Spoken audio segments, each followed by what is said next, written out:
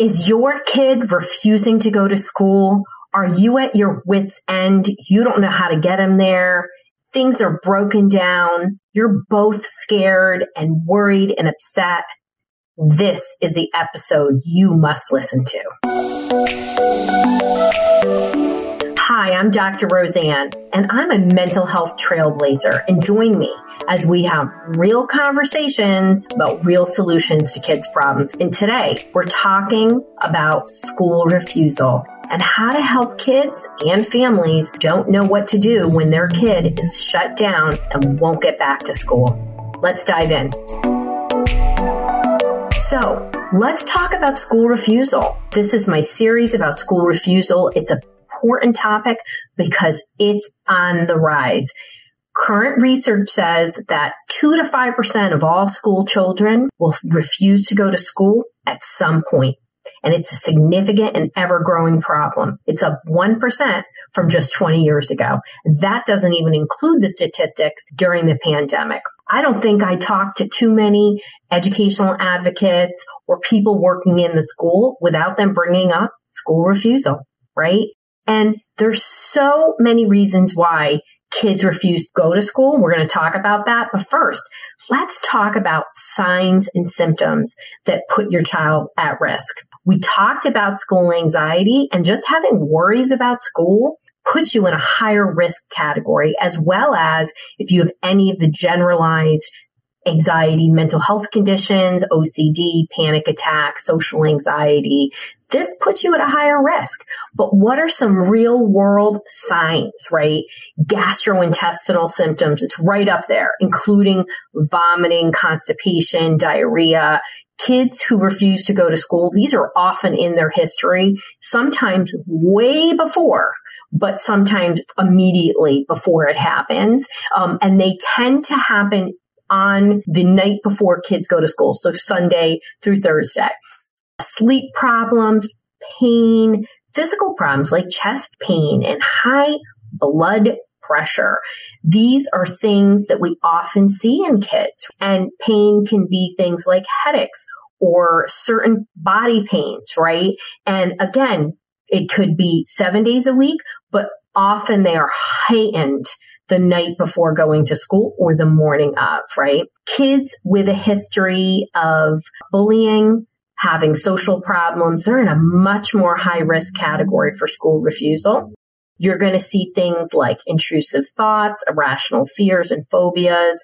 These kids, again, are at a higher risk because if they're showing intrusive thoughts, it means their brain can't turn off. If they have phobias, it means that their body and brain are in a hijacked state. And once you're in a hijacked state, you're not going to think clearly and you're going to go into survival mode and you're going to want to pull out of school and try to hunker down.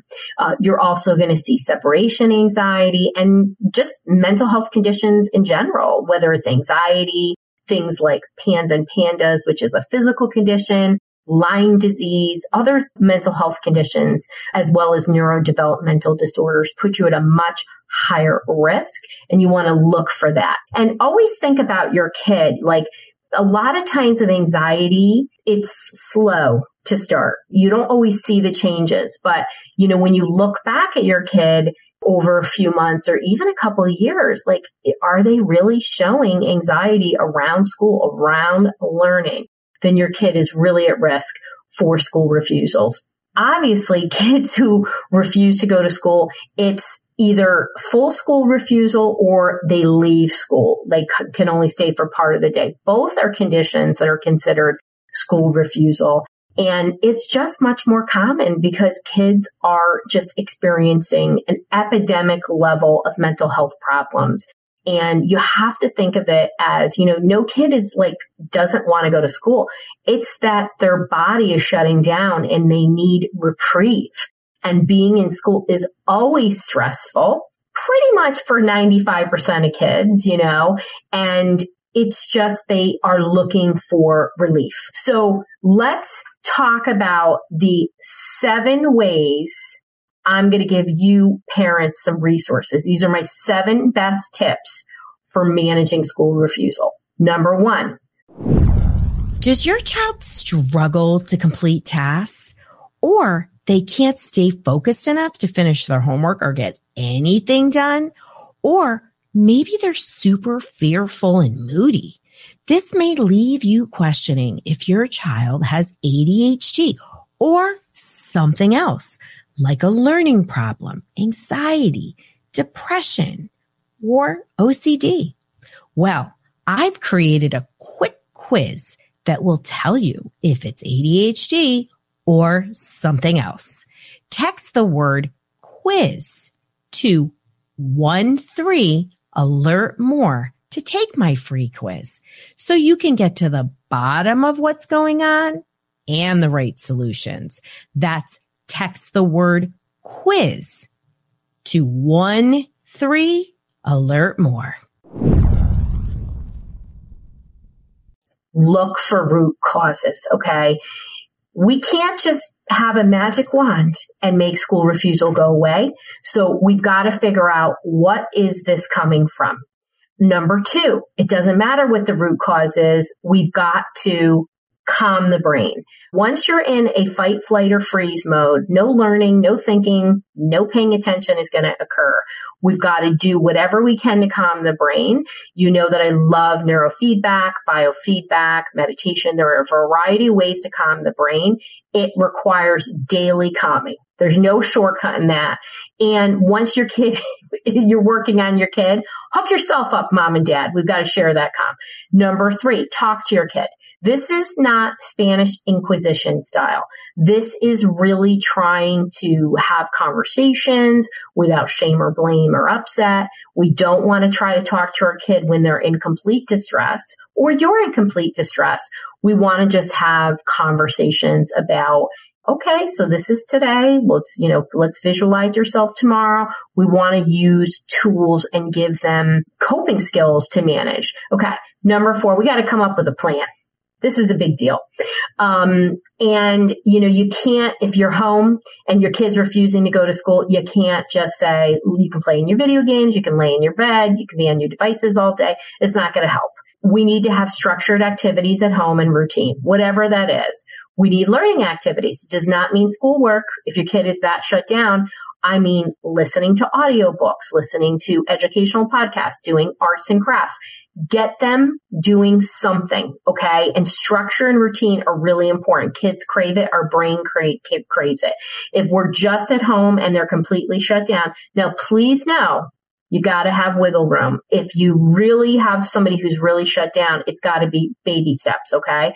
And so, maybe this is very incremental. Maybe this is 5 minutes. And we, say, hey, listen, we're going to work on adding 5 minutes a day and letting your kid know, paint the picture, tell them what the end result is going to look like and what needs to happen. You're going to want to assess their current educational plan and where they're actually physically at. I know I work so much with kids with school refusal in our brain behavior reset program. And a lot of times there was red flags all along before the kid shut down, and the wrong educational environment, the wrong educational plan was part of that. So taking a good look, looking at options is really important for sure.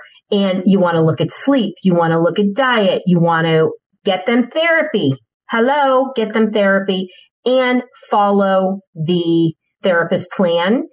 We want to focus on family communication. You don't want to punish them. You want to give them lots of hugs. Try to incorporate social when appropriate. We don't need to be shamed and embarrassed. This is a common issue. We want to get them back on track. My number 5 tip is getting our priorities straight. A lot of times our number 1 goal is just to get them back to school. That is not the number 1 goal.